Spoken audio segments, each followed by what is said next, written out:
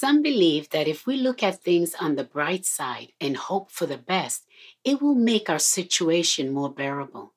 Some secular experts believe that if we just hope for something good to happen, it will make us feel good and thus able to cope in times of difficulty.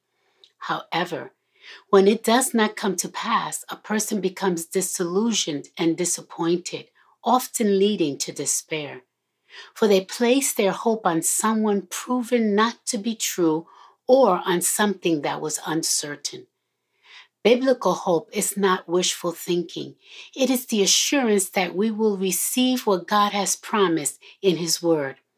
So, for believers in Christ, we base our hope on God's trustworthiness and dependability, for He has proven to be faithful and true at all times. There are many examples in the Bible where some had lost hope after a long season of waiting on God's promise. For example, the disciples of Jesus, like many of the Old Testament saints, waited for the hope of the promised Messiah. The popular belief in those days was that once the Messiah appeared, he would liberate them from their bondage to Rome, as Moses did when God set Israel free from their 400-year bondage to the Egyptians. They believed the Messiah would come as a military leader who would gather his faithful army to defeat the Romans and establish his kingdom on earth. They could not perceive that Christ's first coming was to set men free from the bondage of sin and, in the spiritual sense, establish his kingdom in their hearts.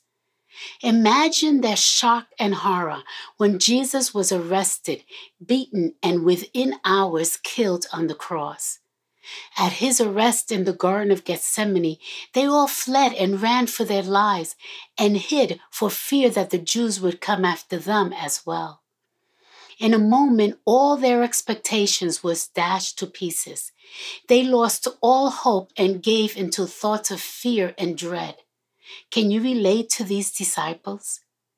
We often give up hope when things we expected goes awry, and what we were hoping for did not happen. During those times, we may have experienced the awful feeling of desperation that sweeps over us and plunges us into a state of defeat and misery. We feel as though God could not keep his promise and therefore has abandoned us. Little did the disciples understand, though it was a very dark night on that Friday, Sunday was coming.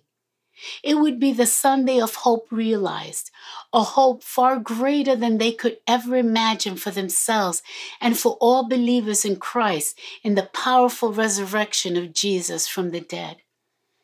Luke states, after his resurrection, Jesus appeared to two men on the road to Emmaus, who had walked with him during his earthly ministry as recorded in Luke chapter 24.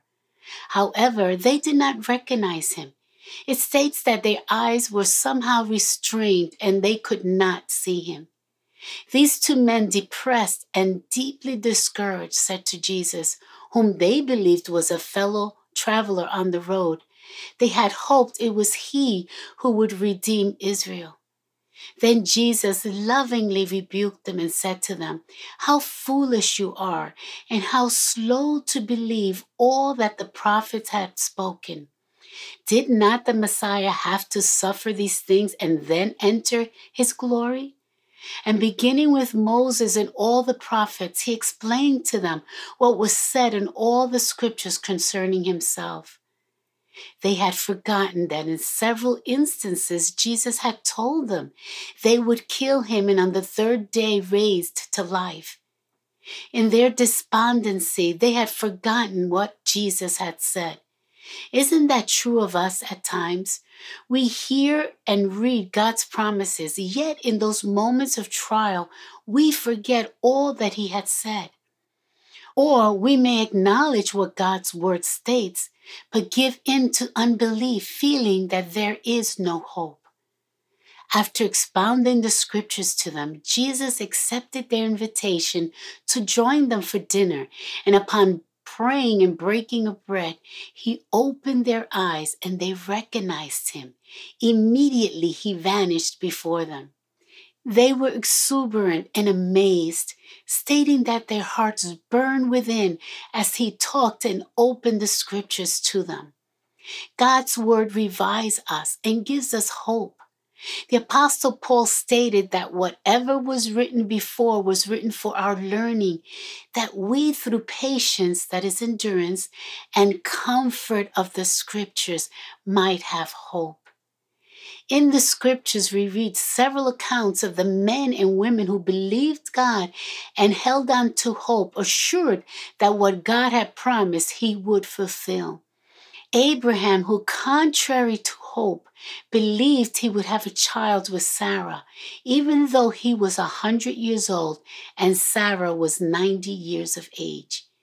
He was fully convinced that what God had promised, he was able to do. He held on to hope even when the odds were against him, because he was confident that he would receive what the Lord had promised. It was a journey of faith for Abraham, like for each of us. Whatever you're trusting God for, don't give up. Hold on to the Lord Jesus himself, believing that he will come through for you in his own time and in his own way. He will never disappoint us. Therefore, we're to place our hope on him who has never failed in any of his promises written in his word. Every promise in God's word is for you and me today. Daily meditate on the truth of his word, on his faithful promises, and you will have hope.